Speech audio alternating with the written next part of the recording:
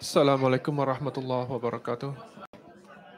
Innal hamdalillah nahmaduhu wa nasta'inuhu wa nastaghfiruh wa na'udzu billahi min sururi anfusina wa min sayyiati a'malina may yahdihillahu fala mudhillalah wa may yudhlil fala hadiyalah. Alhamdulillah kita berkumpul pada malam hari ini melanjutkan kegiatan tarawih disusul dengan tausiah setelah tarawih. Kemudian insya Allah Ustadz Budi Ashari akan melanjutkan tema topik workshop yang tadi sudah disampaikan semenjak pagi hari. Mungkin sedikit rekap, ada 2 sesi yang sudah dijalani pada hari ini. Sesi pertama tadi pada pagi sampai siang, Ustadz Budi menjelaskan mengenai keberhasilan tokoh-tokoh Islam di masa lalu dari berbagai macam sisi. Kemudian pada sesi yang kedua, Ustadz Budi menjelaskan model pendidikan yang diterapkan pada zaman Rasulullah sehingga bisa menghasilkan kejayaan-kejayaan yang disebut pada sisi yang pertama. Kemudian banyak sekali pertanyaan-pertanyaan terkait dengan sesi yang kedua, bagaimana kita bisa mencontoh pendidikan Rasulullah tersebut, dan harus kita break jam 3.30 tadi, sehingga diputuskan pada malam hari ini kita akan melanjutkan topik tersebut dengan lebih mendalam, yakni bagaimana pendidikan Rasulullah dari melihat usia ke usia. Jadi misalnya dari sejak lahir sampai usia 2 tahun, kemudian dari 2 tahun sampai 7 tahun, dan selanjutnya. Baiklah, marilah kita pusatkan perhatian, kita ikhlaskan semua niat kita untuk mendapatkan pelajaran yang terbaik. Insya Allah, Ustadz, silakan. Bismillahirrahmanirrahim.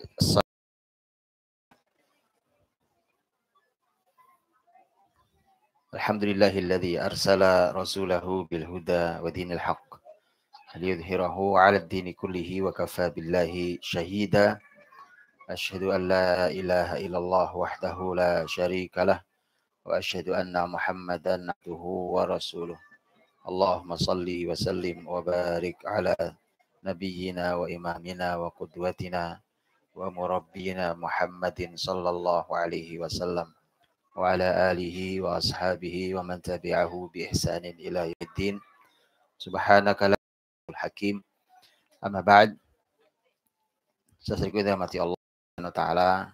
Tsumma alhamdulillah kita bisa dipertemukan Allah Subhanahu wa taala kembali untuk niat baik kita, dan tadi sudah seharian kita mencoba memasuki, walaupun masih cukup global karena memang temanya sangat besar, tentang tema pendidikan, bagaimana Islam mendidik generasinya, dan saya mulai dari hasil bagaimana dahulu produk peradaban yang dihadirkan oleh muslimin, sampai kemudian kita mencoba melihat bagaimana sesungguhnya muslimin dahulu menyiapkan generasinya. Titip pesan buat tidak semua hadir. Nanti Ibu saya ambilkan yang belakang untuk kita bicara memasuki poin yang barusan disampaikan tentang bagaimana fase perkembangan anak itu di dalam Islam. Saya dirahmati Allah SWT, di dalam salah satu ceramahnya, dan ini seorang ahli pendidikan Islam, ya, sudah meninggal, Syekh Muhammad Kutub rahimahullah ta'ala. Beliau ahli pendidikan Islam dahulu, terakhir di Ummul Qura, Mekah. Beliau juga punya buku-buku tentang pendidikan Islam dan pemikiran Islam. Salah satunya buku yang luar biasa adalah Manhaj At-Tarbiyah Al-Islamiyah, konsep pendidikan Islam. Dan di salah satu ceramahnya ketika beliau bicara tentang semua ilmu, dari semua ilmu, yang paling dirusak oleh Zionis ada 2. Ilmu ini kan macam-macam, banyak sekali ilmu ini. Tapi yang paling dirusak oleh Zionis ada 2. 1, ilmu pendidikan. 2, ilmu psikologi. dua ilmu itu yang paling dirusak oleh Zionis. Mengapa?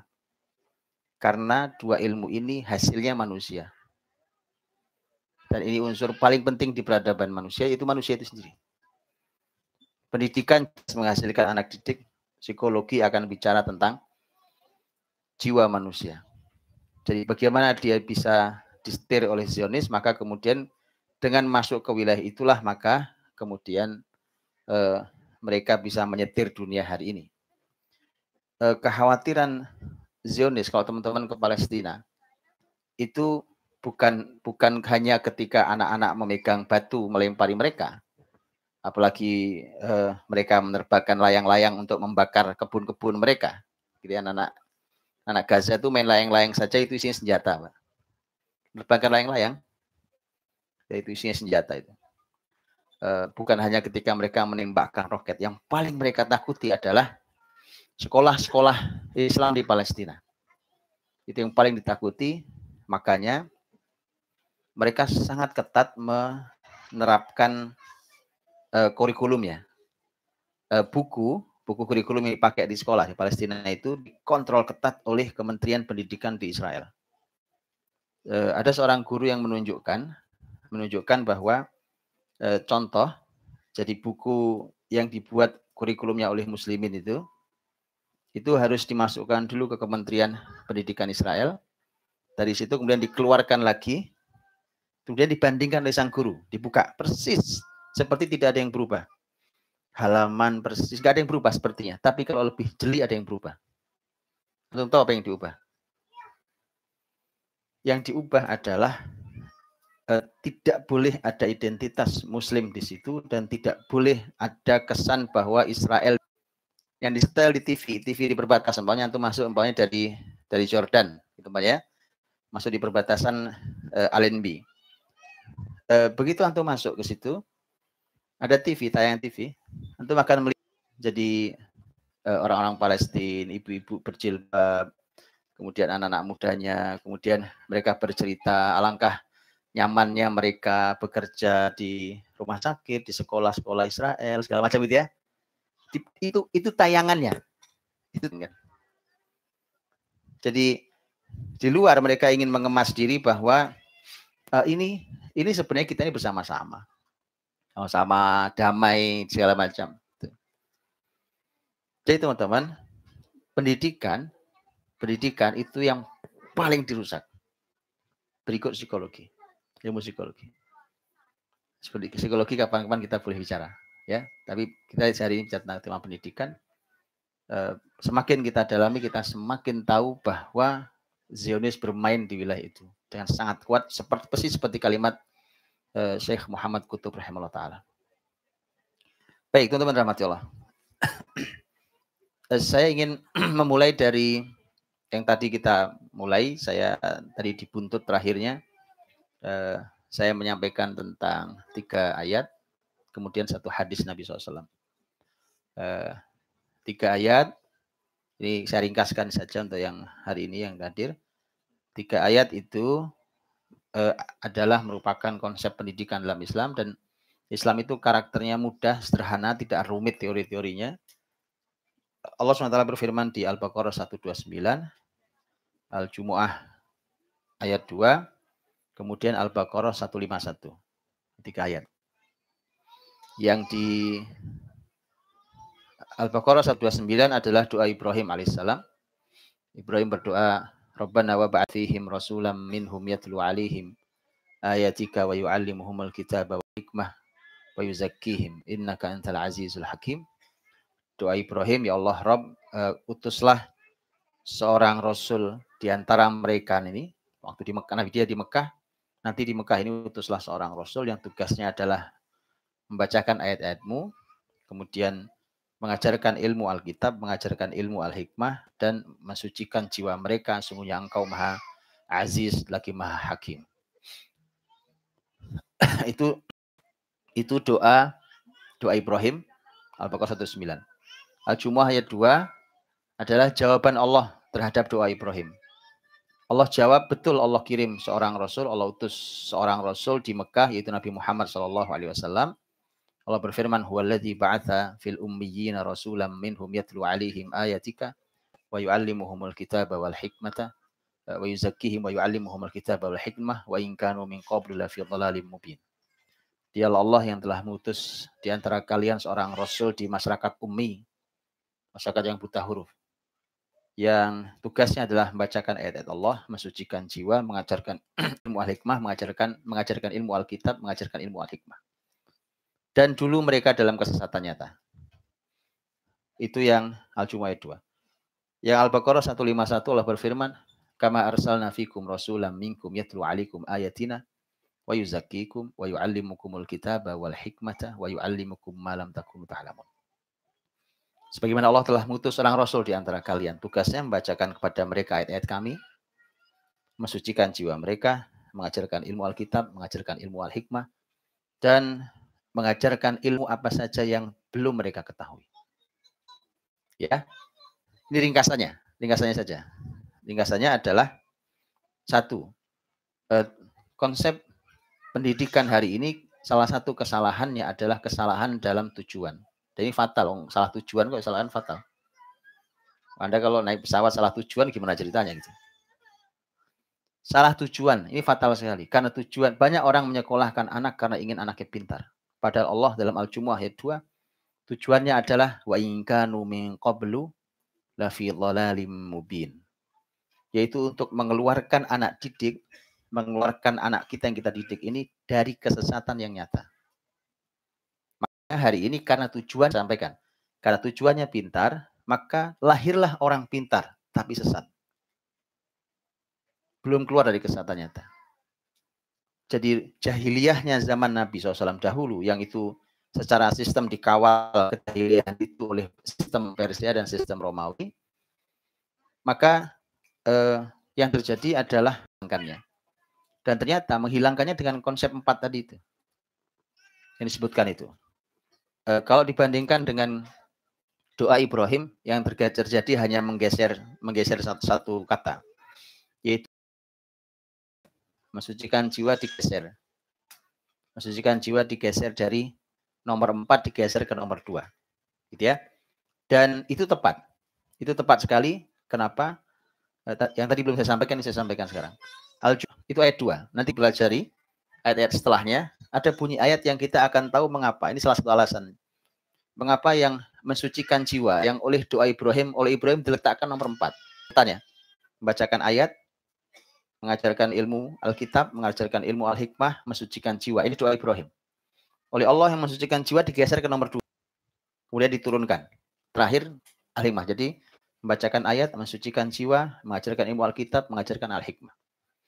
Ini urutan yang benar yang Allah sampaikan. Kenapa?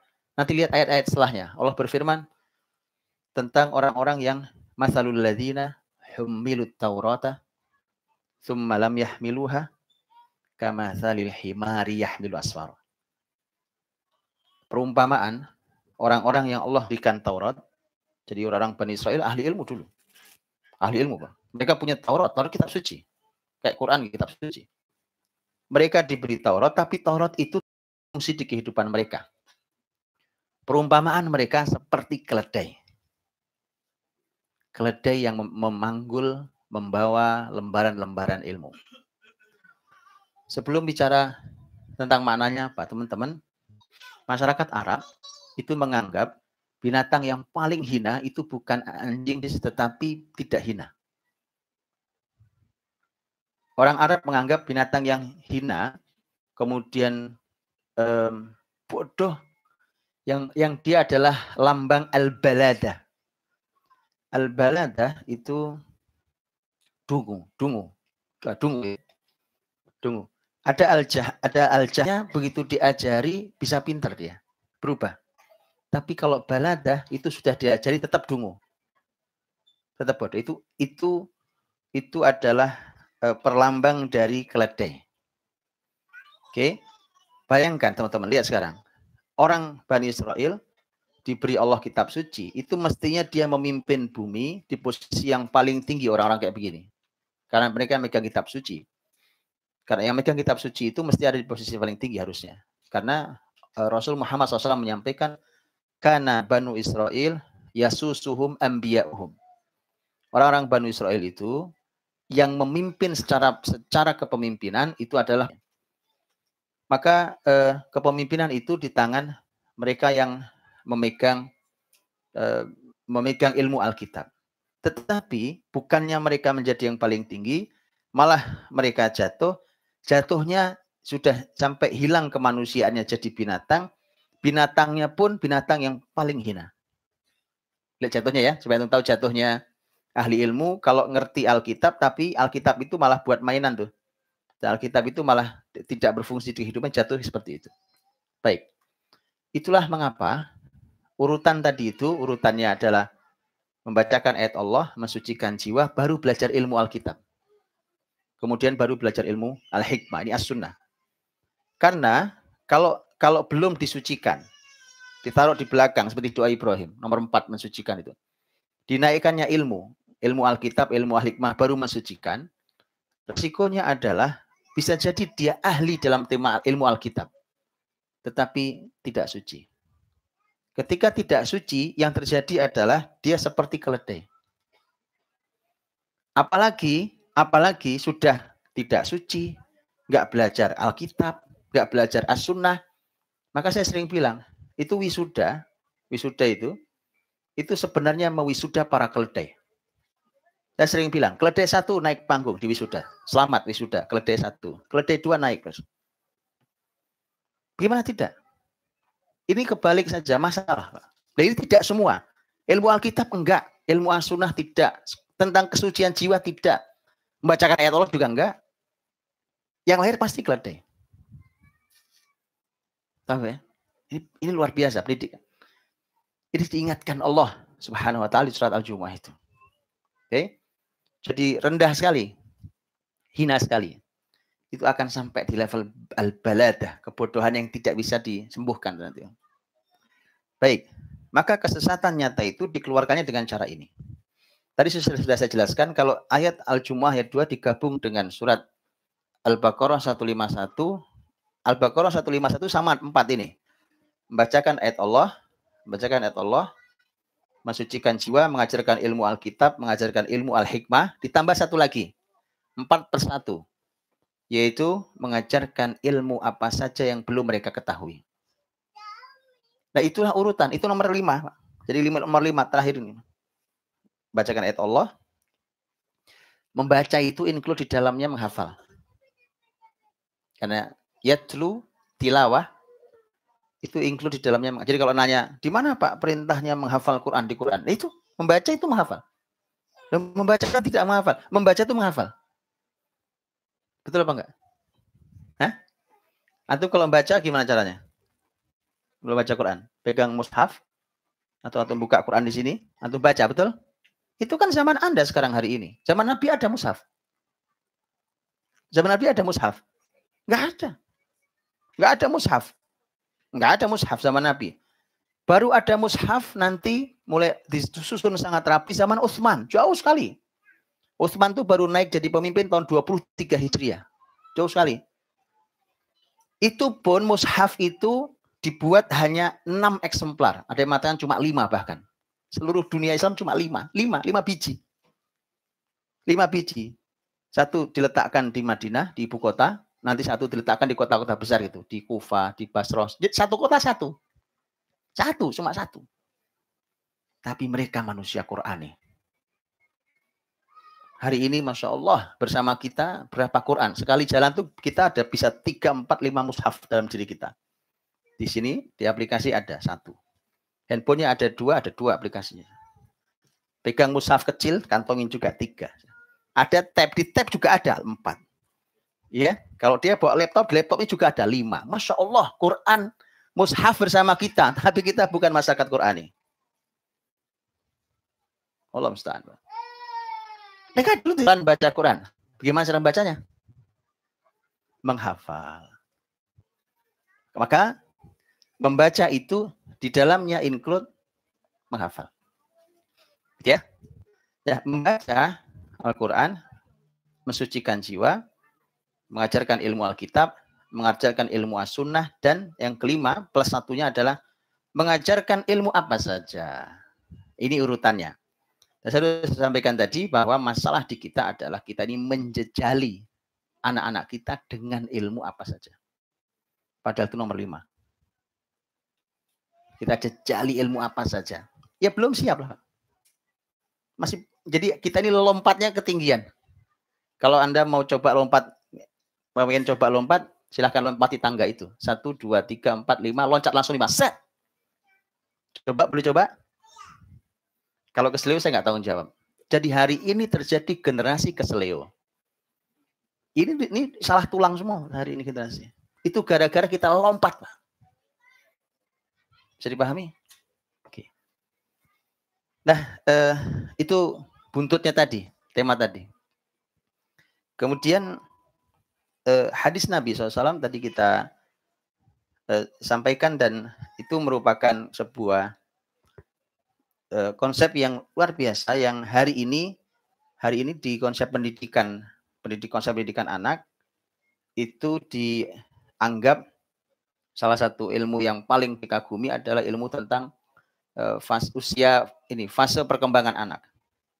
Ya, dan hari ini kita akan coba melihatnya bagaimana Islam memandang hal itu, karena hari ini dianggap bahwa itu ilmu paling luar biasa. Lihatlah, Islam punya fase usia yang Allah gambarkan dalam Quran dan hadis Nabi SAW. Ini urutannya supaya kita tahu. Baik, teman-teman rahmati Allah. Urutan orang dalam tema sampai punya keturunan, selalu para ahli ilmu memulai dari memilih pasangan. Pilih pasangan. Dan tema milih pasangan itu diingatkan betul. Takhayyaru linutafikum. Fa innal irqa dassas. Pilihlah kemana kau semainya nutfahmu. Pilihlah kemana kau semainya spermamu. Fa innal irqa dassas. Karena irq itu nasab, keturunan. Gen. Itu dassas. Dia punya pijakan yang dalam di dalam diri seseorang. Pijakannya dalam sekali. Ini ilmu penting sekali juga. Teman-teman, ilmu nasab itu Masya Allah, ilmu penting sekali. Itu ilmu yang mudah sekali, dan dengan itu Anda bisa menganalisa siapapun dengan sangat mudah. Apalagi anak sendiri. Anak ini punya kecenderungan apa, punya bakat apa, arahnya kemana, itu mudah sekali dengan satu ilmu ini. Yaitu ilmu nasab. Tahu ilmu nasab? Itulah mengapa dulu orang seperti Abu Bakar As-Siddiq radhiyallahu anhu itu sangat dihormati oleh masyarakatnya, diantaranya karena dia punya ilmu nasab. Sehingga dia mendapatkan gelar An-Nasab, ahli nasab. Dan itu diturunkan ilmunya pada putrinya, yaitu Aisyah radhiyallahu anha. Sehingga Aisyah pun mendapatkan sebutan An-Nasabah, pakar nasab wanita. Apa pentingnya menasab itu? Karena orang, teman-teman, ini mudah, nanti antum boleh setelah ini silahkan dicek. Cek. Rasul SAW ketika menyampaikan tentang wanita yang dinikahi, tunkahul mar'atu li arba, li jamaliha wa maliha wa nasabiha wa diniha fadfar bidatin taribat yadak. Wanita dinikahi karena 4 hal. 1, karena cantiknya, karena hartanya, karena nasabnya, dan karena agamanya. Maka carilah yang punya agama, kalian akan beruntung. Ya, kalau dapat 4-4-nya, maka ini surga sebelum surga. Oh gitu ya. Ini kalau dapat antum 4-4-nya surga. Tapi kalau tidak, maka cari yang punya agama saja. Ada ilmu nasab di sana. Kenapa nasab begitu penting? Jadi jangan diremehkan nasab itu. Bukan berarti nanti orang yang nggak jelas nasabnya kemudian tidak berkesempatan untuk jadi baik. Bukan. Saya cuma ingin katakan bahwa yang nasabnya jelas itu ilmu besar sendiri. Di dalam riwayat lain bunyinya bukan nasab, tapi lihasabiha. Pakai ha. Kalau nasab pakai nun. Nasab ini hasab. Apa bedanya? Dia mirip tapi beda. Nasab itu adalah kita ini anak siapa? Saya Budi Ashari bin ayah saya. Ayah saya bin kakek saya. Kita terus gitu atas. Itu adalah nasab. Nasab saya. Kalau hasab adalah apa karya besar nasab saya. Jadi saya tanyakan ke ayah saya, ke kakek saya, terus ke buyut saya. Begitu saya lihat, oh ternyata nasab saya itu rata-rata mereka adalah umpamanya seorang pemimpin. Oh ternyata seorang ilmuwan. Oh ternyata mereka ini rata-rata adalah seorang pebisnis yang sangat dermawan, umpamanya. Maka itu namanya hasab. Karya besarnya apa? Itu teman-teman di dalam tema pernikahan, terutama untuk menikahi wanita, itu penting ditimbang. Nabi sampaikan. Dan itu, tema itu, nanti kalau Anda pengen tahu anak-anak kita, anak-anak Anda nih, mudah sekali caranya. Anda cek nasab ke atas. Suami istri cek nasabnya ke atas. Anda lihat. Hasabnya ada di anak-anak kita. Gampang? Bisa ya? Makanya, pernah tidak ada PR sekolahan ngecek nasabnya? Ada nggak? Pernah nggak? Loh, ada, harusnya ada, Pak. Saya di sekolah saya selalu cek nasab anak-anak. Loh, itu ilmu paling mudah. Betulan teman-teman. Anda, mohon maaf, sekali lagi, saya mohon maaf. Bahkan Anda tidak perlu ngundang seorang psikolog untuk menganalisa tentang kecenderungan, bakat, apa. Boleh aja, silakan aja diundang. Tapi Anda tidak, bahkan subhanallah, dimudahkan dalam Islam ilmu ini. Mudah sekali Anda menganalisa kemana bakat anak ini.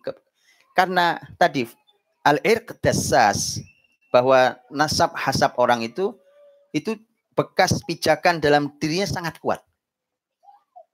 Sangat kuat. Jadi kalau tadi nasabnya kepemimpinan, anak ini punya jiwa kepemimpinan. Nasabnya ternyata ilmuwan, punya jiwa sebagai seorang ilmuwan. Begitu seterusnya ya, dicek nasabnya. Kalau ada dalam dirinya, itu dipantik sedikit, itu langsung nyala besar. Ya. Yang lain bisa meniru dia, tapi harus berjuang sekuat tenaga karena nggak ada dalam dirinya. Bisa. Tapi perlu berjuang luar biasa. Kalau ada dalam dirinya, itu cuma dicolek aja, itu langsung nyala dia. Paham? Baik. Itulah mengapa selalu ada pembahasan tentang memilih pasangan itu. Jadi memilih pasangan itu memang bukan asal. Dan sekali lagi teman-teman, nggak cukup tema cinta itu. Nggak cukup, beneran. Kenapa? Cinta. Cinta. Ya kan? Iya. Sangat tidak cukup, teman-teman ya. Cinta itu bagian sangat penting di dalam rumah tangga. Sangat penting. Dan itu ada pembahasan sendiri. Rasul Muhammad membahas tentang cinta. Para sahabat membahas cinta. Mereka jatuh cinta. Mereka punya cinta. Ya, mereka diayun oleh cinta. Para ulama menulis buku-buku cinta. Oh iya, ulama-ulama itu pakar-pakar fikih, tafsir, hadis. Mereka juga nulis buku cinta. Dan pembahasan cintanya luar biasa. Luar biasa pembahasan cinta. Saya biasanya punya majelis, namanya majelis cinta. Cinta, saya ngumpul sama anak-anak muda. Jadi santri-santri saya yang umurnya sudah balik kemudian terus ke atas sampai terusnya SMA segala macam. Saya bilang daripada kalian cuma ngumpet-ngumpet, ya kan, ngumpet-ngumpet kemudian suka pacaran apa itu nggak menarik. Sini, saya ajari sekalian tentang cinta. Duduk sini. Sini, saya ajari tentang cinta. Betulan. Saya punya majelisnya. Sini. Kenapa? Karena cinta itu sesuatu yang mahal. Tapi harus tahu caranya. Harus tahu bagaimana cinta itu. Karena cinta yang hari ini dipelajari itu cinta picisan murahan. Gitu ya. Coba apa indahnya cinta berakhir dengan bunuh diri, itu cinta indahnya apa? Ya kan? Lah itu Romeo dan Juliet. Terus indahnya apa gitu? Kisah begitu loh, indahnya apa? Gitu? Subhanallah ya. Kalau itu versi Eropa. Versi Arab juga ada. Qais dan Laila. Laila Majnun. Tahu artinya apa Laila Majnun? Majnun Laila aslinya. Majnun Laila itu adalah laki-laki yang gila gara-gara Laila. Itu benar-benar gila, teman-teman. Benar-benar gila dia. Itu saking cintanya. Jadi dia pernah menciumi anjing. Ini salah satu ceritanya. Itu dalam syair panjang. Dia ciumi anjing kemudian dia bilang, bukan karena anjingnya, tapi karena anjing ini pernah melewati kampungnya Laila. Saya minum dulu saya.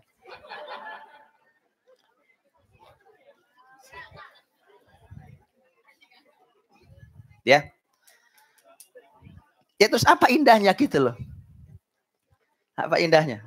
Sama saja kisah-kisah begitu itu ya. si namanya Kois. Itu Kois yang cinta sama Laila itu. Kois haji. Ceritanya gitu ceritanya. Begitu Kois haji dia mengadu pada Allah. Ya Allah, aku tobat dari semua dosa kecuali cintaku pada Laila. Cukup ya, cukup ya. Itu ada majelis sendiri tentang cinta nanti ya. Itu majelis saya dengan teman anak-anak saya, santri-santri saya. Ayo, saya ajari mereka. Ayo sini nak. Karena kau pasti punya cinta. Dan memang kau harus berumah tangga. Jangan saya ajari sini, kita ajarkan. Karena para ulama mengajarkan. Ulama nulis kitab tentang cinta. Ibnu Qayyim nulis buku Raudhatul Muhibbin, Taman Orang Bercinta. Bicara cinta detail. Imam besar Ibnu Hazm, ulama negeri Andalus, nulis buku Tauqul Hamamah tentang cinta. Satu buku sendiri tentang cinta. Cinta, cinta. Bukan cinta pada Allah, enggak. Cinta. Cinta sama cinta. Itu ulama besar nulis gitu ya. Baik. Gitu ya, jadi tema milih pasangan ini tema besar sendiri, teman-teman, karena itu menjadi tempat disemainya nutfah. Baik. Begitu masuk fase kehamilan. Fase kehamilan itu nanti cara tahu hamil itu seperti apa, Anda harus membuka, ini gampang ilmunya. Di Quran itu ada kisah-kisah kehamilan. Ya, antum buka semua kisah-kisah kehamilan. Nah, di situ panduannya. Orang hamil itu harusnya ngapain? Tahu? Buka sendiri. Kan ada kisah kehamilan istrinya Imran. Ya, yang sudah kita bahas. Kisah kehamilan istrinya Imran. Istrinya Imran itu Anda tahu sendiri. Idh qalat imra'atu Imran rabbi inni nadzartu laka ma fi batni muharraran fataqabbal minni. Dia sambil hamil tuh dia bernazar. Ya Allah, semoga yang di dalam rahimku ini kelak menjadi hambamu yang mengabdi padamu di Baitul Maqdis. Itu doa sang bunda. Jadi bunda itu kalau hamil, anaknya banyak-banyak didoakan, kemudian diberikan visi. Visi. Di perut sudah ada visinya, coba. Ya, bukan diajari joget.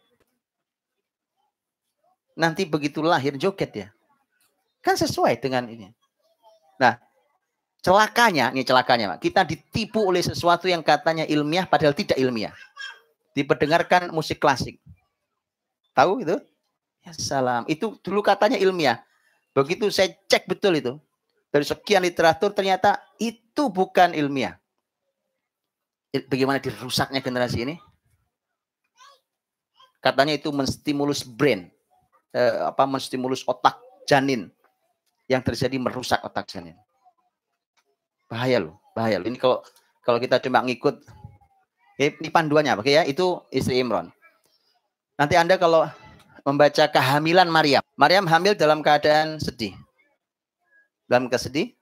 Fa'aja ahal makhadu ila jid'in nakhlah. Qalat ya laitani mittu qabla hadha wa kuntu nasyam mansiya. Waktu sudah mulai mules-mules konstruksi mau melahirkan itu, maka dia bersandar di pohon korma. Kemudian berkata, ya Allah, andai aku mati sebelum ini lebih baik. Berharap mati saking sedihnya karena pertanyaan masyarakatnya itu memang sangat menyakitkan.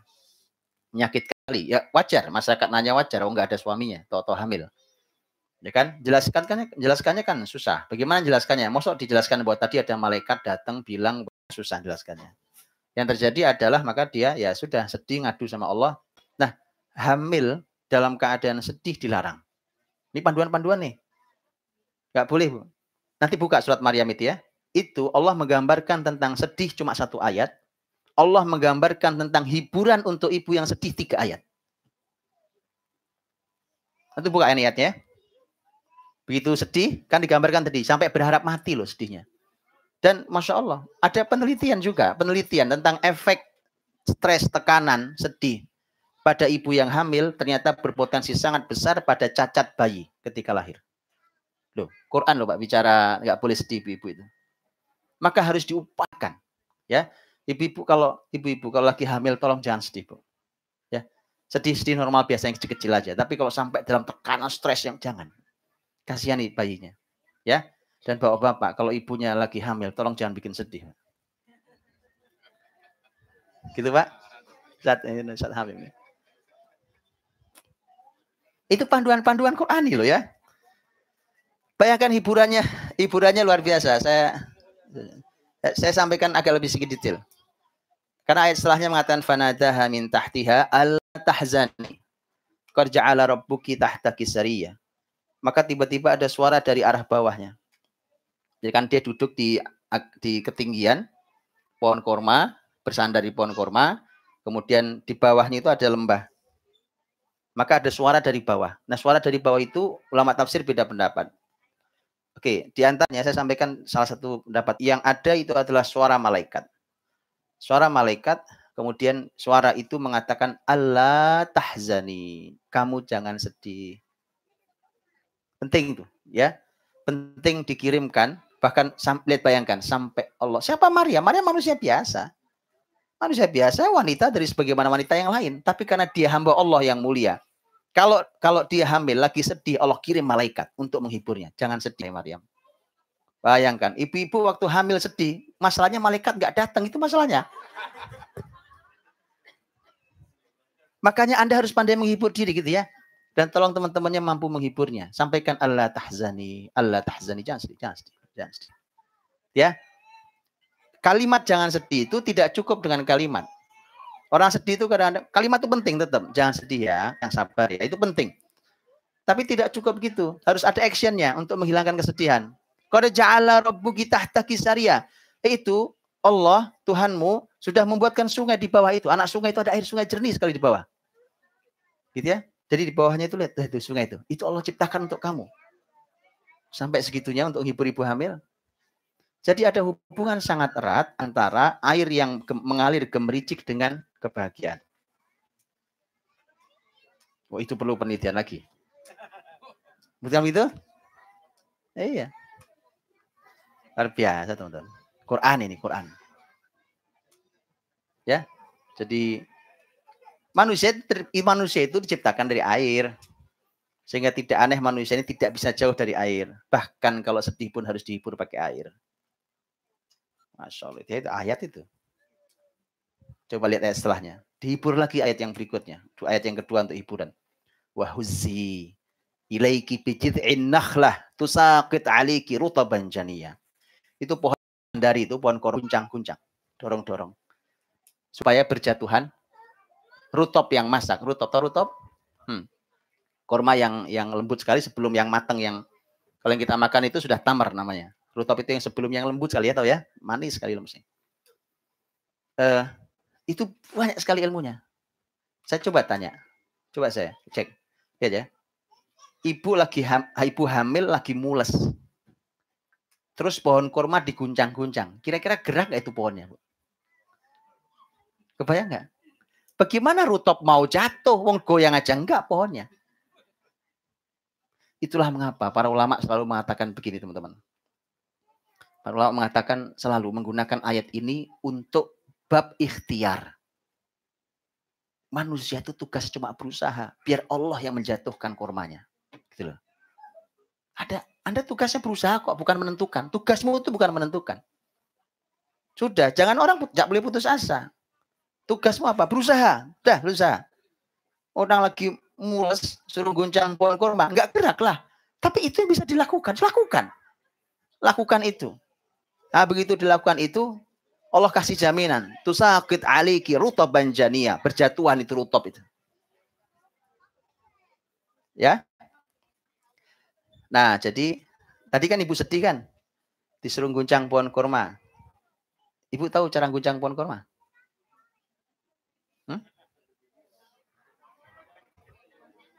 Nah, pohon korma tuh kan kayak pohon korma. Sekarang wahuzi itu kan diguncang-guncang gitu. Bukan, saya cuma bilang gini ke teman-teman, ini iseng aja. Ibu yang lagi hamil itu sekarang kan pada senam hamil. Kenapa nggak antum ciptakan senam hamil, namanya adalah senam mengguncang pohon korma? lahiran loh ini. Saya bercanda tapi serius. Serius. Betulan Pak ini. Makanya iya. Oke, Ibu dapat inspirasi? Oke ya. Ibu-ibu yang paham Pak, kita kan. Oke, begitu korma berjatuhan mau diapakan? Fakuli washrobi waqarri aina. Makanlah, itu yang jatuh makan itu. Washrobi, minumlah. Itu ada air yang digemericik, itu bisa diminum langsung. Waqarri aina, dan senangkanlah hatimu. Buatlah matamu berbinar-binar bahagia.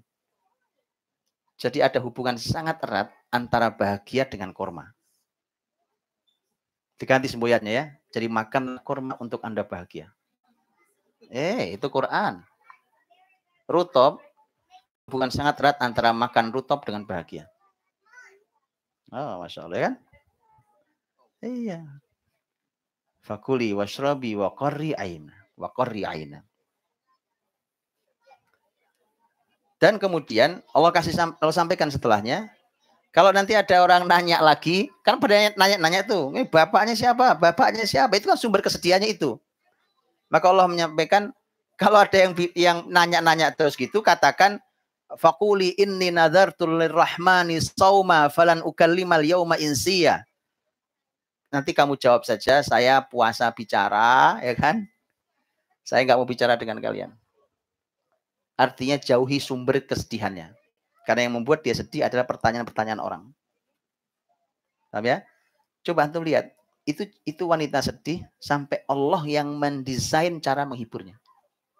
Begitu pentingnya dan pelajaran betapa ibu hamil tidak boleh sedih. Paham ya? Itu panduan ibu hamil tuh. Masih ada lagi yang lain, nanti cari lagi yang lain.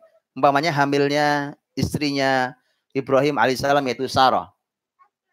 Sarah dapat kabar gembira, kemudian nanti lahir itu, walaupun tidak panjang kisahnya. Ya, nanti dicek. Kemudian nanti ada ayat tentang kehamilan dalam Quran. Indah sekali loh ini, ya kan? Luar biasa. Ya, itu tema kehamilan. Ada pembahasan sendiri tema kehamilan. Paham ya? Oke. Lahir. Itu lahir, Masya Allah. Lahir itu. Kelahiran itu oleh Quran disebut hamil dan kelahiran itu disebut oleh Quran dengan dua kata. Yang pertama adalah wahnan ala wahnin. Yang kedua adalah hamalat hukurha wa wada'at hukurha. Yang pertama adalah ibu yang hamil sampai melahirkan itu lemah, terus bertambah lemah. Makin hari makin lemah, makin lemah, makin lemah, makin lemah.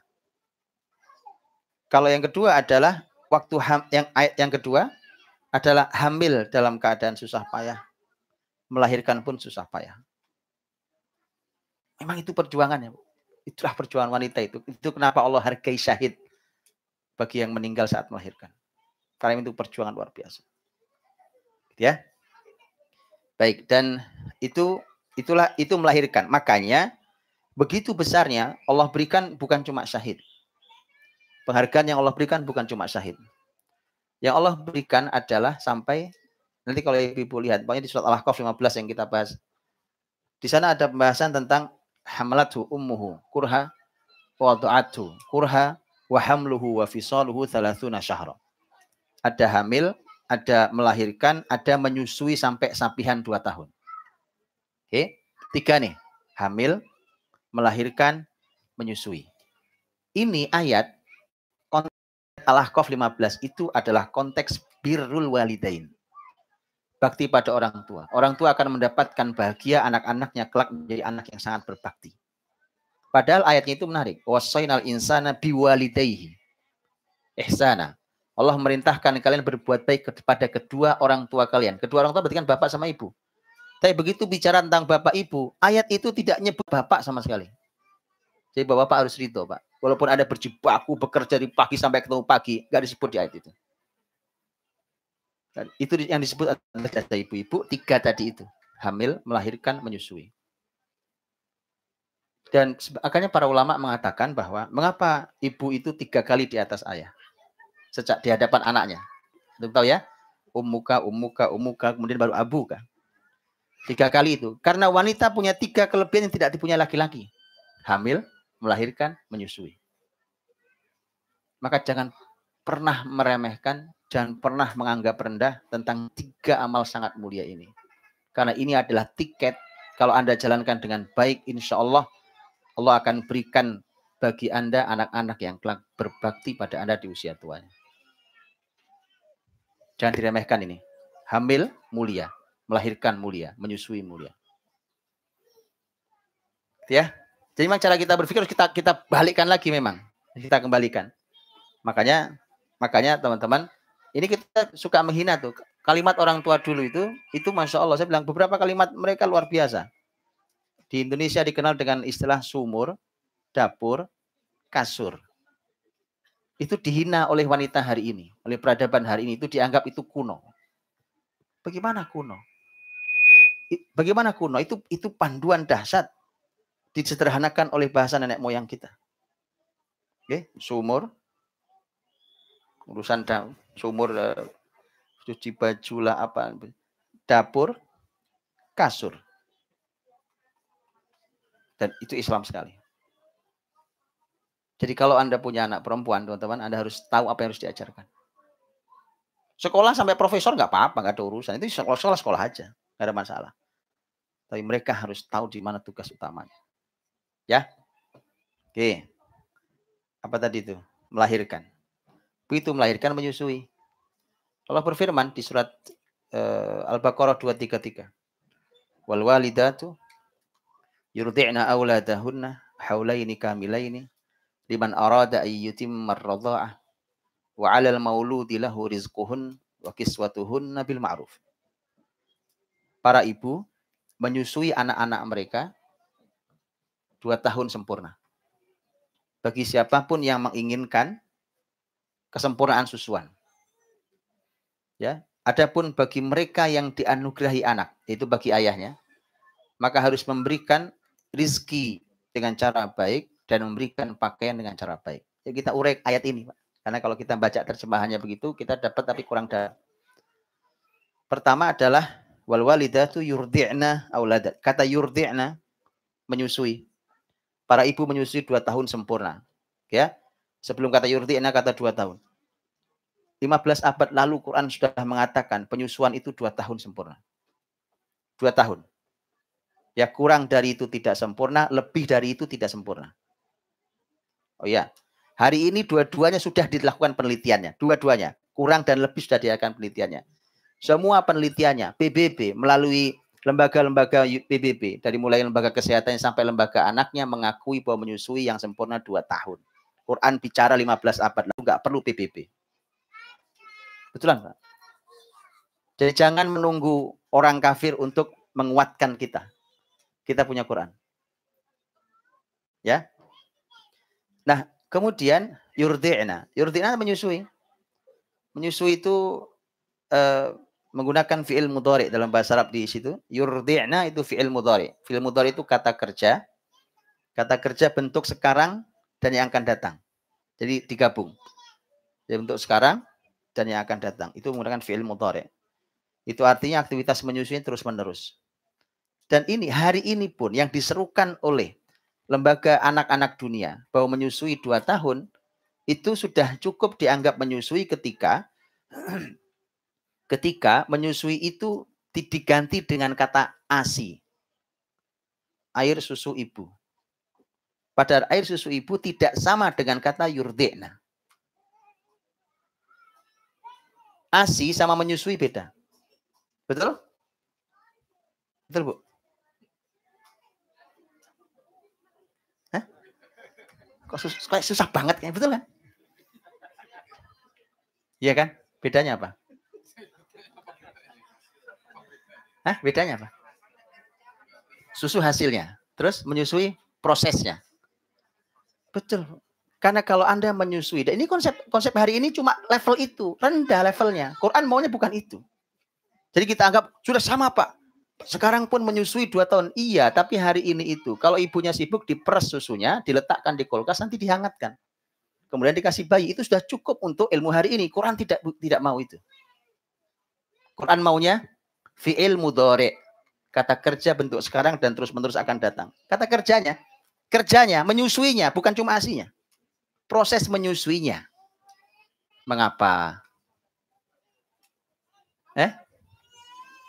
Karena teman-teman, menyusui itu bukan hanya memasukkan nutrisi pada anak. Di menyusui itu ada interaksi ibu dan anak. Dan demi Allah, kalau ibu kehilangan usia 2 tahun menyusui itu, kok tidak dimanfaatkan dengan baik, demi Allah itu usia emas yang tidak akan pernah kembali untuk ibu. Usia itu spesial untuk ibu, bahkan bapak aja enggak punya. Bapak enggak punya usia sampai 2 tahun, bapak enggak punya, Pak. Kalau sampai itu hilang, Anda akan menyesal karena itu tidak pernah kembali. Setelah itu Anda tidak pernah punya spesial itu. Ibu itu. Disitulah Anda akan leluasa, puas untuk memasukkan semua hal yang Anda mau pada anak yang Anda susui. Tatapan mata Anda, senyuman Anda, belayan lembut tangan Anda, bicara Anda, ya salam. Itu nggak ada duanya. Nggak ada yang mengintervensi Anda siapapun itu. Ya kan? Nyesel tuh, Bu? Nyesel. Makanya kalau sudah nyesel, memang kalau ngaji sama saya biasanya nyesel. Begitu nyesel, saya udah bilang, ayo buka pabrik lagi. Supaya yang kemarin salah, kita ulangi lagi. Dengan cara yang lebih benar. Kan gitu kan? Namanya ilmu kan untuk diamalkan. Ya gitu ya. Betul ya? Gelandang kiri saya semangat banget bilang betul.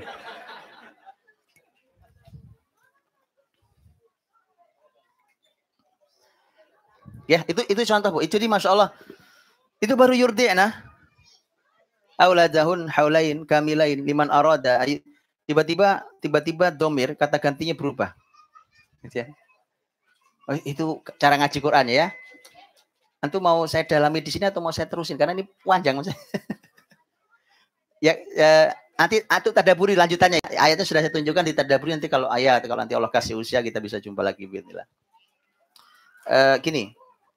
Oke lah, itu pembahasan nanti tugas ayah waktu usia menyusui itu apa di ayat itu adanya. Wa 'alal mauludi. Tugasnya ada 3 tadi. Liman arada ayyuti marradha. Kemudian wa 'alal mauludi lahu rizquhun wa kiswatuhun. Ya, itu bacalah ayatnya. Ya, ada baca.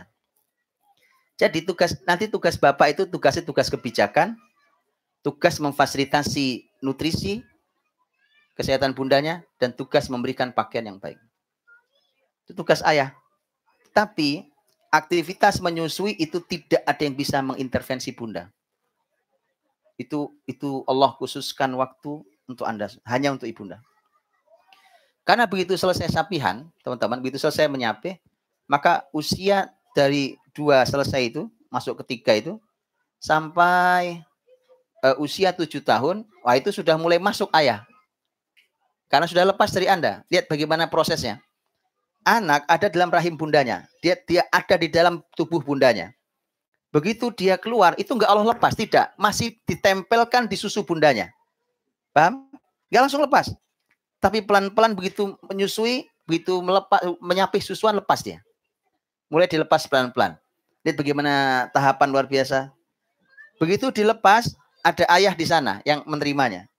Maka mulailah masuk ayah, ibu mulai masuk di dalam mengasuh di usia 3 sampai 7 tahun. Oke ya. Ini saya lewati, ini perlu pembahasan sendiri. Kenapa 7 tahun? Kenapa batasnya 7 tahun? Karena Rasul bersabda. Ya, fase perkembangan anak itu dalam Islam Masya Allah. Kata Rasul bersabda. Kata Nabi SAW, muru auladakum bis salati abna 7 sinin wadribuhum 'alaiha abna 10 sinin wa farriqu bainahum fil madaji'. Ajari anakmu, perintahkan anakmu sholat umur 7. Pukul anakmu kalau 10 tahun belum sholat. Dan pisahkan tempat tidurnya. Oke, ada 7, ada 10. Ya, 7, para ahli ilmu menyebut ini adalah awal tamyiz. Awal usia tamyiz. Tamyiz itu artinya kemampuan memilah. Kemampuan memilah. Kemampuan membedakan. Ini pahit, ini manis, ini panas, ini dingin, ini baik, ini tidak baik, ini bahaya, ini manfaat. Anak 7 tahun sudah harus bisa. Jadi kalau nanti kita punya anak 7 tahun kok belum bisa memilah, itu ada yang salah tuh, Pak. Ya, kalau sampai ada yang nggak bisa memilah di 7 tahun, ada yang salah di sebelumnya berarti. Ya. Karena anak sudah mulai bisa memilah, artinya dia sudah mulai bisa memakai akalnya dengan lebih baik. Dia bisa memilah dengan akalnya. Di saat itulah maka perintah utama dan pertama yang wajib adalah sholat itu masuk. Di saat seperti itu. Tamyiz, masuklah sholat. Sholat masuk itu tugas Anda memerintah. Banyak bahasan tentang tema di sini. Tentang usia 7 tahun. Dan itu usia mulai diperintah. Kalian tahu perintah ya, teman-teman, perintah ya. Perintah itu ya perintah. Ayo nak sholat. Ayo zuhur. Ayo ke masjid. Itu perintah. Nanti ada pertanyaan tentang bagaimana sebelum 7 tahun. Itu ada bahasan sendiri. Ya, tapi perintah itu 7 tahun. Nah, para ahli ilmu mengkiaskan, menyampaikan. Apakah juga di umur 7 itu anak mulai diperintah untuk ibadah lain seperti puasa Ramadan ini contohnya? Ya? Sebagian ahli ilmu mengatakan iya. Karena tidak ada ayat dan hadis yang khusus tentang kapan anak mulai diajari puasa, maka dikiaskan dengan hadis itu. Karena hadis itu adalah memerintahkan tentang kewajiban besar yaitu sholat. Maka ini juga kewajiban besar yaitu puasa. Diperintah iya, tapi baru latihan tentu. Sebagaimana mereka baru latihan sholat. Namanya baru latihan sholat teman-teman ya kadang jalan, kadang mogok, kadang nggak sholat, kadang sholat di awal waktu, kadang sholat sudah mau akhir, kadang ada sholat jamak takdim, jamak takhir ya kan. Namanya juga latihan, namanya baru latihan. Tapi Anda harus perintah, terus perintah. Jadi maka puasa dikiaskan ke situ. Agak berbeda pembahasannya tentang pakaian. Ada pembahasan tentang kapan anak perempuan mulai diajari berpakaian hijab. Ini ada ilmunya teman-teman, bukan cuma semangat doang. Ada ilmunya, dibahas oleh para ulama. Ya. Apakah disamakan dengan ini atau tidak disamakan dengan ini? Ya, oke. 7 tahun, itulah mengapa Quran mengatakan tentang sholat. Quran mengatakan, wa'mur ahlaka bis salati wastabir 'alaiha. Perintahkan keluargamu sholat dan bersabarlah atas hal itu. Jadi nyuruh anak sholat itu, Bapak Ibu, itu harus sangat sabar. Sabarnya tidak sabar biasa. Bukan wasbir. Wasbir itu dan bersabarlah. Dalam bahasa Arab, wasbir itu dan bersabarlah. Quran tidak mau wasbir, maunya wastabir. Kemasukan huruf to. Kalau wasbir itu wawu, alif, sod, ba, ro. Wasbir. Artinya dan bersabarlah. Tapi Quran memasukkan huruf to di dalamnya untuk masalah perintah sholat bagi keluarga. Jadi wastabir. Para ahli ilmu mengatakan ini dalam bahasa Arab. Karena dalam kaidah bahasa Arab itu kullama zadal mabna zadal ma'na. Kalau ada huruf ada ketambahan satu saja huruf, maka akan ketambahan juga maknanya. Itu bahasa Arab. Jadi wasbir dengan wastabir artinya sama-sama sabar. Tapi yang wastabir Allah menginginkan kesabarannya berlipat-lipat. Makanya jangan heran kalau anak disuruh sholat susah. Karena memang Quran sudah bilang itu. Jadi mohon yang sabar, berlipatkan dah kesabarannya. Wastabir 'alaiha. Ya, itu anak-anak. Bayangkan kesabaran coba dihitung. 7 tahun mulai diperintah sholat. Kita jagain betul sampai evaluasi besar tentang sholat 10 tahun. Itu evaluasi. Kalau puasa kita masukkan sama. 7 tahun kita mulai ajar, kita perintahkan. 10 tahun evaluasi besarnya. Jadi teman-teman, ibadah wajib itu sangat terlambat kalau mereka sudah menjelang balik baru kita ajari. Terlambat sekali, apalagi sudah balik baru belajar. Itu telat sekali. Oke. 7 tahun mulai. Bayangkan, 7 sampai 10. Berapa tahun? Ya, 3 tahun paling tidak. 3 tahun, itu 3 tahun, kali berapa hari dalam setahun, kali 5 waktu. Antum harus punya kesabaran seperti itu. Yang laki-laki dituntuni ke masjid tiap sholat 5 waktu. Ayo nak ke masjid. Tiap hari. Wastabir 'alaiha. Yang sabar. Nah, maka susah banget. keluarga kalau bapak-bapaknya nggak ke masjid, anaknya mau gimana terusan gitu loh, ya. Iya, Pak. Karena dengan bolak-balik ke masjid itu ada banyak sekali nilai yang didapat. Loh gimana? Baru duduk asar tadi, baru sholat asar, baru juga duduk di rumah aktivitas aktivitas. Tahu-tahu adzan lagi, Allahu Akbar, maghrib lagi, berangkat lagi ke masjid, pulang ke rumah, baru juga ngapain, tahu adzan Allahu Akbar, isya lagi, balik lagi ke masjid.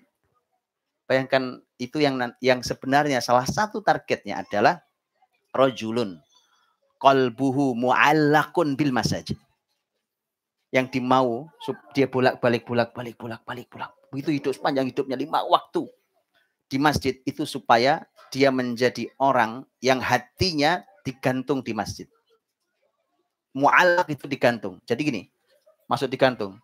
Kita karena masjid urusan laki-laki yang sebenarnya lebih utama. Bapak ini nanti habis ini kita keluar dari masjid. Tapi Anda tahu hati Anda ketinggalan di sini. Digantung di masjid sini. Ini hati-hati teman-teman semua ditempel di sini. Kalau sudah seperti itu teman-teman, Anda akan selalu merindukan masjid. Karena Anda tahu hati Anda nggak Anda bawa. Hati Anda ada di masjid, digantung di masjid. Dan saya sudah bicara masjid kemarin panjang lebar.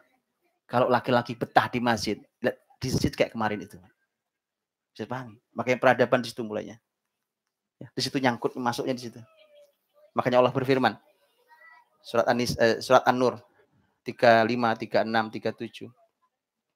36 fi buyutin adzinallahu an turfa'a wa yudhkara fiha ismuhu yusabbihu lahu fiha bil ghudwi wal asal rijal. Jadi yang ke masjid itu laki-laki. Laki-laki itu spesial memang tema masjidnya. Rijalul la tulhihim tijaratu wala bai'un an dzikrillahi wa iqamis salati wa ita'iz zakati yakhafuna yawman tataqallabu fihil qulubul absar. Kaum laki-laki. Ya.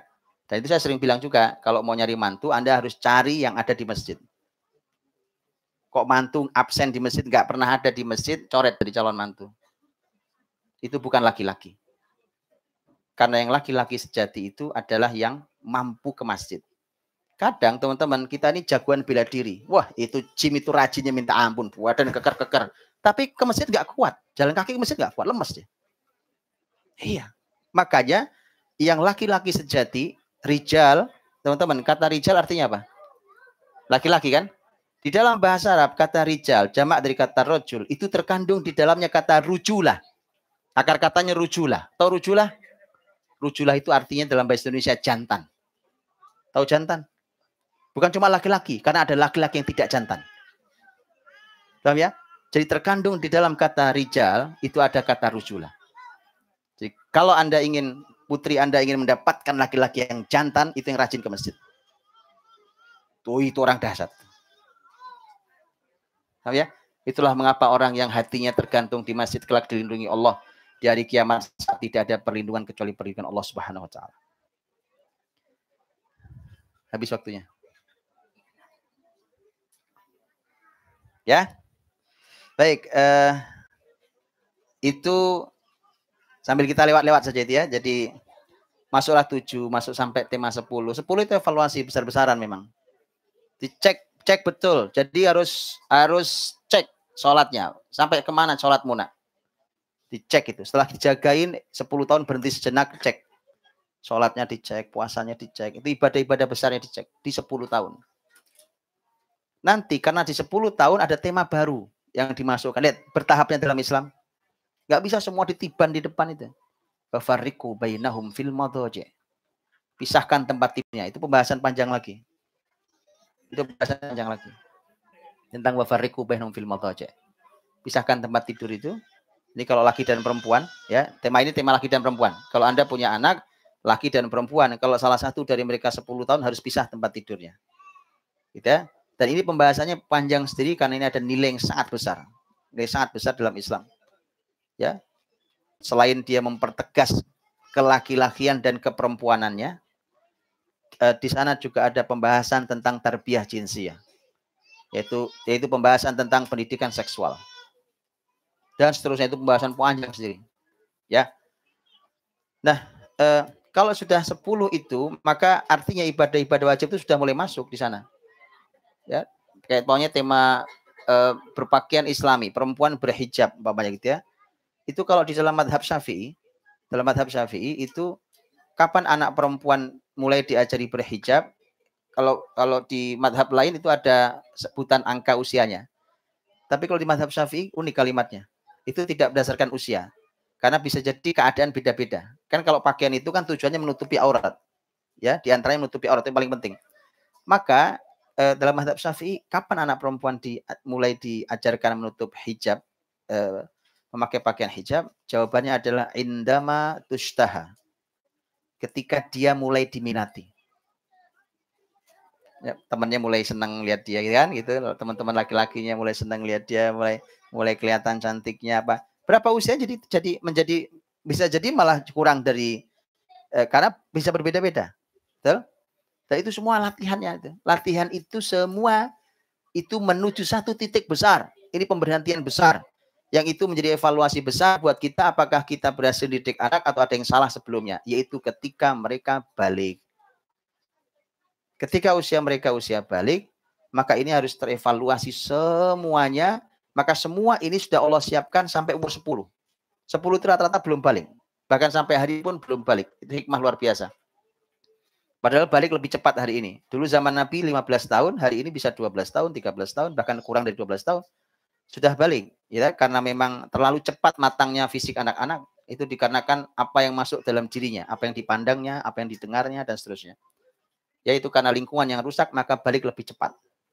Tadi saya sudah katakan waktu workshop. Saya menduga, wallahu alam, kalau zaman ini kembali menjadi baik, dugaan saya balik anak-anak akan kembali 15 tahun. Dan itu zaman yang sangat siap. Usia segitu nyaman Pak, 15 tahun. Karena kalau sudah balik itu kalau sampai meninggalkan ibadah sudah dosa loh. Sudah dosa sendiri loh. Bayangkan kalau 15 tahun kan masih punya waktu panjang kita menyiapkannya. Dari 10 saja, kita masih punya 5 tahun loh. Untuk ke 15, betul ya? Sangat cukup waktu kita untuk menyiapkan. Nah kalau 12 tahun balik, Masya Allah. Mepet banget persiapan kita. Sementara kita nggak ngerti cara menyiapkan dan terlalu santai. Bagaimana sudah? Sudah baliknya lebih cepat, kita cenderung santai menyiapkannya. Zaman Nabi disiapkan dengan begitu matang, padahal baliknya masih 15 tahun. Ya, itu PR-nya. Nah, 15 tahun atau berapa ini, usia balik itu usia kita memberhentikan, mengevaluasi besar-besaran tentang di mana posisi kita sebagai orang tua, apakah kemarin pendidikannya sudah benar atau tidak, dia sudah bertanya. Karena anak itu kalau sudah balik, teman-teman, sudah sama kayak kita. Kita ini bapak ibunya orang dewasa, balik. Sudah balik. Balik itu sudah sama kayak kita. Yang lebih dahsyat lagi ada. Di surat An-Nisa ayat 6. Allah Subhanahu wa taala berfirman, "Wabtalul yatama hatta idza balagun nikah fa in anastum minhum rusdan fadfa'u ilaihim amwalahum." Anak terutama sebenarnya, ujilah anak-anak itu hingga ketika mereka mencapai usia nikah. Usia nikah usia berapa? Usia nikah usia berapa, Pak? Hatta idza balagun nikah. Itu ayatnya. Jelas kalimatnya. Mereka mencapai usia nikah. Usia nikah usia 20 tadi ceritanya. Itu di workshop sana itu. Itu harapan. Usia nikah itu usia berapa? 25 udah telat banget. Saya pengen 20. Di bawah 20. Serius. Lihat ajaibnya Quran, teman-teman. Bukalah nanti terjemahan. Ada yang pegang Quran? Coba buka terjemahan. Baca sekarang. Saya tunjukkan. Ini ajaib banget. An-Nisa ayat 6. An-Nisa ayat 6. Baca Bu, terjemahannya Bu. Surat 4 ayat 6.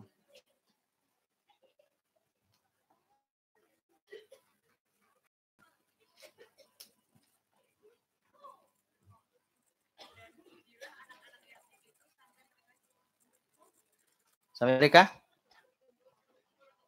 cukup umur untuk menikah. Ada yang lain nggak terjemahannya? Sampai mereka sama semua. Sampai mereka mencapai cukup umur untuk menikah. Itu umur berapa menikah? Oke. Bapak Ibu, kalau gitu nanti tugasnya membuka tafsir. Saya kasih sekarang. Anda akan heran begitu Anda buka tafsir. Kalau sudah balik, mestinya sudah siap nikah. ilmunya, kesiapan, kematangan psikologisnya, segala macam. Makanya supaya kita tahu betapa jauhnya pendidikan kita hari ini. Itu kan nikah. Kenapa Quran tidak mengatakan kata hingga ketika mencapai usia balik? Kan bisa. Karena Allah ingin memberikan pelajaran kepada kita. Nah, terus gimana kan? Dan jangan heran. Dulu betul-betul zaman sahabat ada yang nikah umur segitu. Usia Fatimah radhiyallahu anha. Dinikahkan dengan Ali bin Abi Thalib radhiyallahu anhu. Berapa? 16 kurang dikit. Usia tidak lama setelah balik.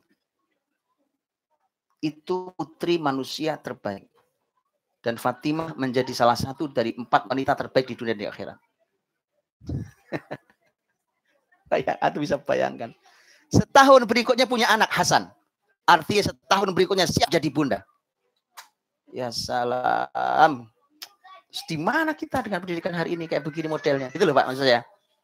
Betapa kacaunya pendidikan hari ini. Oke ya, siap ya? Ya, ini mukotimah lah, nggak apa-apa. Bismillah. Buka-buka ayatnya, minta ampun sama Allah. Ya Allah nih ilmu kita nggak cukup. Yes, kita minta ampun selama ini kok begini ya. Ternyata kita nggak ada panduannya. Betapa lengkapnya panduan Quran itu. Tadi saya belum bergeser dari Quran. Saya baru berputar di sekitar Quran. Kita belum masuk ke kitab-kitab ulama, belum masuk itu. Arti Quran begitu luar biasa panduan itu. Ya, kita minta ampun ya Allah, ampuni dulu didik anak kok ternyata nggak ngerti selama ini. Sejauh itu ternyata. Sejauh itu. Dari itu amanah kita. Pantas Quran kita dengan Quran sahabat sama. Quran kita dengan Quran tabiin sama. Tapi mereka memimpin bumi, kita nggak ngapain hari ini. Kita begini-begini saja gitu. Ya karena kayak begitu memang itu keadaannya. Bismillah ya. Bismillah ya Allah, bimbing kita, ampuni kita. Anak-anak jadinya begini saja. Saya biasa minta maaf ke anak-anak saya. Kalau memang saya kok salah dalam mendidik, saya bukan ayah yang sempurna. Ya.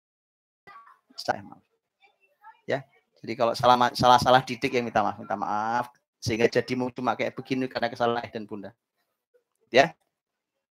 Kan yang salah minta maaf itu mulia. Ya. Begitu ya. Kok ditutup pengajian dengan nyesek, gimana ceritanya nih?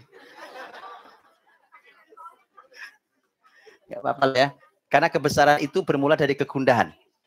Kalau saya pulang dari Melbourne, berhasil membuat Bapak Ibu gundah, berarti saya sukses. Ya, Anda tahu, Rasul Muhammad SAW mendapatkan wahyu bermula dari kegundahan 3 Ramadan. Apa yang membuat Nabi naik ke Gua Hira? Satu jawabannya, kegundahan. Gundah melihat umatnya. Gundah melihat kejahilian yang ada sekelilingnya. Ya, maka kemudian Nabi mengasingkan diri karena kegundahannya orang baik di tengah masyarakat rusak. 3 Ramadan dalam hitungannya, kemudian mendapatkan wahyu. Iqra bismi rabbikal ladzi khalaq, disitulah solusi cahaya datang dimulai. Ya. Makanya ini kegundahan yang positif. Maka tadi saya bilang kalau saya pulang dari sini berhasil membuat Bapak Ibu gundah, saya berhasil, alhamdulillah. Karena itu akan mudah-mudahan menjadi energi yang membuat kita masuk ke dalam Quran. Karena panduan itu ada di situ. Ya, wallahualam bishawab. Mudah-mudahan ada bisa kita hikmahnya walaupun selesai sempurna tapi tidak. Mengingat waktu, kita buka sesi tanya jawab hanya untuk 2 pertanyaan mungkin. Ya. Assalamualaikum warahmatullahi wabarakatuh, Ustaz. Assalamualaikum warahmatullahi wabarakatuh. Ini sebetulnya pertanyaan yang tadi mau saya tanyakan pas workshop, cuman karena banyaknya antusias peserta jadi nggak sempat saya bertanya. Ustadz, bagaimana cara yang paling efektif untuk memotivasi anak-anak untuk belajar Al-Quran ini? Ini dalam konteks yang baik-baik, Ustadz, yang menghafal Quran dan macam-macam. Apakah bisa diiming-imingi dengan sesuatu hadiah atau apa, atau ada alternatif yang lebih bagus dari itu? Mungkin itu aja. Ya, teman-teman rahmati Allah, pendidikan itu ada 2 hal yang di semua bab pendidikan ada 2 hal yang harus Anda pegangi. Harus Anda lakukan di semua hal. Di semua. Lagi ngapain nih? Lagi ngajari sholat, lagi ngajari puasa, lagi ngajari baca Quran, lagi ngajari matematika, lagi ngajari akhlak, lagi menanamkan adab, lagi apapun. Ada 2 hal yang harus Anda selalu pegang. 1, keteladanan. 2, doa. Pegangi dua hal itu di semua lini. Satu, keteladanan. Dua, doa. Berdoalah pada Allah SWT, minta agar dimudahkan anak kita belajar. Setiap sujud titipkan, sematkan doa untuk anak-anak. Selipkan doa di setiap sujud kita. Kita untuk mereka dimudahkan Allah untuk belajar Al-Quran Karim. Yang Allah mudahkan pasti mudah semuanya. Ya, itu doa. Yang kedua, keteladanan. Ini penting. Keteladanan itu artinya Anda harus ngasih contoh ke anak-anak. Kalau anak-anak disuruh ngafal, Anda harus ngafal. Ya. Kalau Anda disuruh anak-anak rajin baca Quran, Anda harus rajin baca Quran. Itu tidak usah Anda suruh, anak-anak akan ikut Anda. Kalau Anda lebih berani, lebih bagus lagi. Saya kasih lebih berani. Yaitu bilang ke anak-anak, nak, yuk sekarang kita lomba. Fastabiqul khairat dalam menghafal Quran. Ayah, bunda, kamu. Bismillah. Kita mulai bareng yuk. Start bareng mulai. Bismillah. Udah lomba setiap hari. Nanti 1 bulan ke depan kita laporan. Sampai mana? Saya jamin kita kibarkan bendera putih.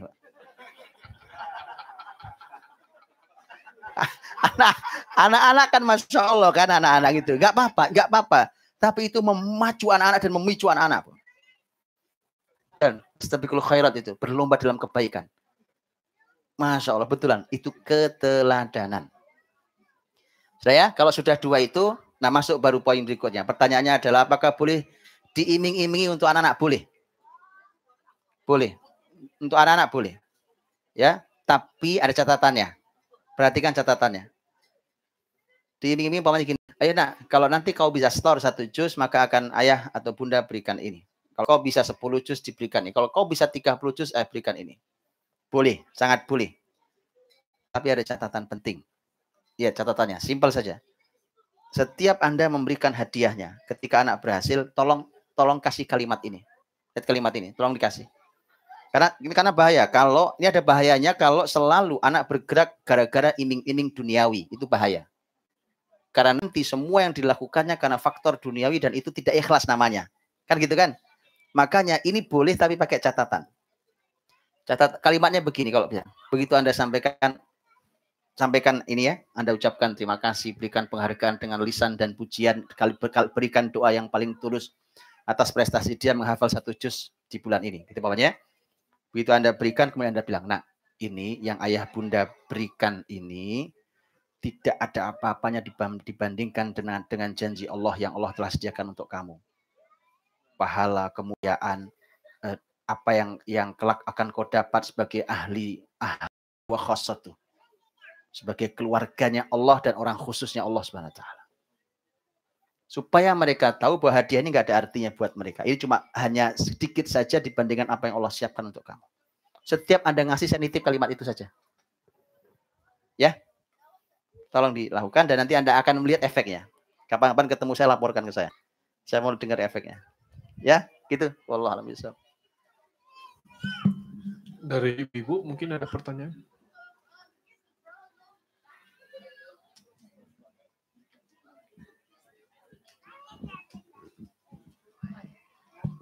Ya, terima kasih Ustadz atas paparannya.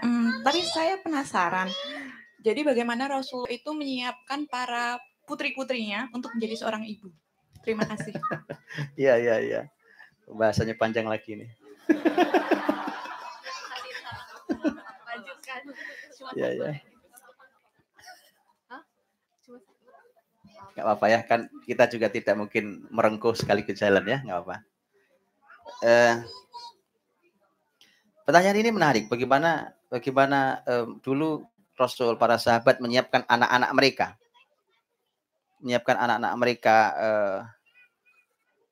menyiapkan generasi mereka sehingga mereka sangat siap di usia masih seawal-awal.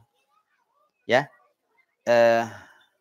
jadi nanti mohon juga ditarget, tapi targetnya juga perlu tahapan ya. Mungkin anak 1, anak kedua makin hari makin baik. Dari anak 1 ke anak 2, anak ketiga harus makin baik, gitu ya targetnya. Bertahap, tapi memang seperti yang tadi saya ceritakan di workshop tentang usia 20 tahun umpamanya, itu kalaupun tidak langsung mencapai itu, paling enggak ada tahapan menuju ke situ. Maka harus disiapkan betul semuanya.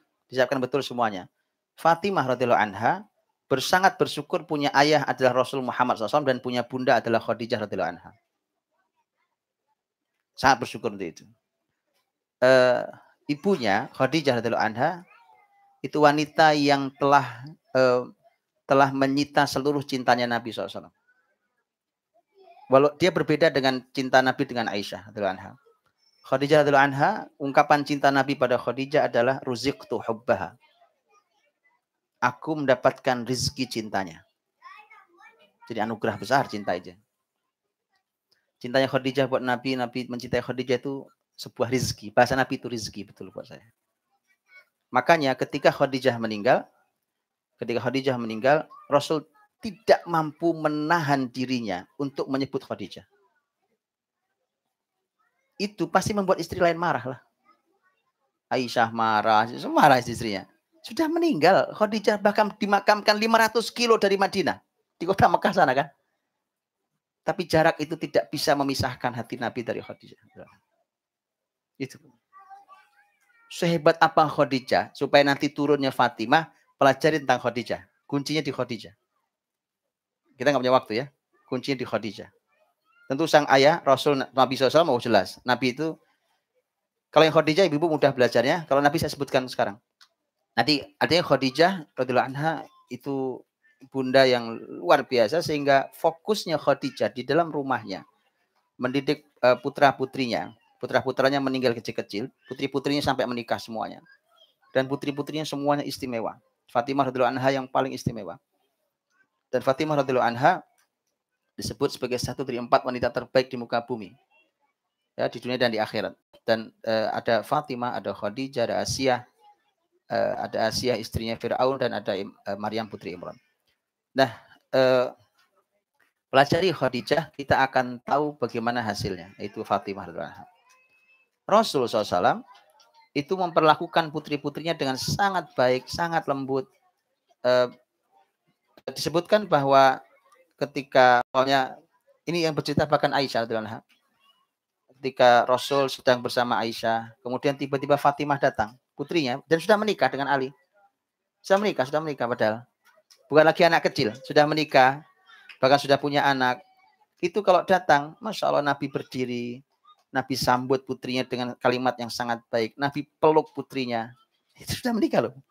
Nabi peluk putrinya, dan Nabi persilahkan duduk di tempat yang dimuliakan. Itu perlakuan Nabi pada putrinya. Ya, jadi Anda tahu bagaimana nyamannya putri-putri Nabi, sehingga mereka tumbuh dengan sangat nyaman. Ya, itu kunci besar ya. Nanti detailnya ya kapan-kapan ya. Itu kunci-kuncinya. Saya cuma ngasih kunci memang. Saya tinggal banyak kunci di 10 hari ini. Nanti kuncinya tolong dipakai, jangan ditaruh aja, dipakai, dibuka, isinya ada apa ya. Antum buka. Saya ngasih kunci, banyak banget kunci saya tinggal di sini. Kapan-kapan saya ambil lagi kuncinya. Gitu ya. Nanti buka, cari buku-buku tentang Khadijah radhiyallahu anha. Ada banyak buku tentang Khadijah insyaallah. Wallahu a'lam bishawab. Lagi? Satu lagi silakan. Assalamualaikum. Waalaikumsalam warahmatullahi wabarakatuh. Tadi saya kebetulan sedang hamil ya, dan mendengar cerita tentang Alhamdulillah. Semoga Allah jaga. Amin. Tadi kan salah satu tidak boleh sedih ya. Tidak boleh sedih. Iya. Dan saya dalam persiapan melahirkan itu justru banyak introspeksi. Dan introspeksi itu menghasilkan gundah tadi. Jadi apakah introspeksi yang gundah tadi adalah positif atau gimana sebaiknya? Gundah itu setidaknya ada 2 jenis. Gundah yang positif dan yang negatif. Gundah yang negatif itu kita diajari untuk berlindung darinya. Allahumma inni a'udzubika minal hammi wal huzni wal ajzi wal kasali wal bukhli wal jubni wa dhal'id daini wa ghalabati rijal. Ham itu kegundahan. Huzn itu kesedihan. Kita diminta berlindung. Kalau sampai itu, kalau kesedihan, kegundahan itu membuat kita berhenti, membuat kita jatuh, maka itu negatif. Anda harus berlindung dari itu. Tapi kegundahan Nabi SAW yang tadi saya ceritakan, bahkan ada buku, bagus banget, buku judulnya Humumud Da'iyah, kegundahan para da'i. Sampai ada buku itu, Humum Ad-Da'iyah, kegundahan para da'i. Kegundahan itu kegundahan yang menggerakkan malahan. Jadi ini malah bahan bakar. Ini malah energi. Kegundahan yang menjadikan energi kita untuk bergerak makin positif, makin baik, makin ke depan, terus bergerak. Ya, itu positif. Ya, Bang? Insya Allah baik. Tapi tolong hibur diri, disenangkan. Semoga Allah jaga, diberikan keturunan saleh-salehah insya Allah. Baik. Saya kayak satu lagi itu.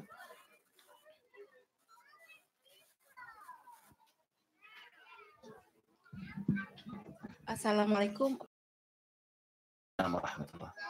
Saya numpang tanya, kalau misalkan mendidik anak, batasan apa yang kita harus keras atau tegas, atau batasan mana sampai kita masih mentolerir kenakalan mereka, entah ketidakdisiplinan mereka dan sebagainya. Terima kasih. Baik, terima kasih. Judulnya hukuman dalam rumah tangga. Berarti jam 12 baru selesai nih. Hukuman dalam pendidikan Islam judulnya.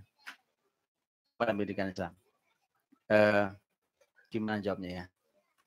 Meringkasnya gimana dalam 2 menit?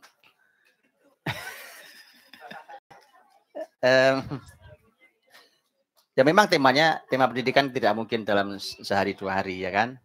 Sudah bilang kemarin bahwa saya mencoba memberikan berbagai rasa, siapa tahu ada yang bisa dinikmati ya kan. Oke, begini. Batas apa yang bisa kita tolerir untuk banyak kenakalan apa anak-anak? Gini teman-teman, pertama saya juga minta betul orang tua belajar ilmu dan supaya tidak salah dalam mendefinisikan kenakalan. Karena jangan-jangan bukan nakal. Gitu. Jangan-jangan bukan nakal. Jangan-jangan memang itu sudah benar. Anak-anak kecil-kecil, ya anak kecil-kecil, kita punya anak kecil-kecil, ya kan? Sekarang supaya anak-anak itu diam, sama orang tuanya dikasih gadget. Atau dikasih apa, duduk diam. Memang duduk manis, tapi ngerusak anak-anak.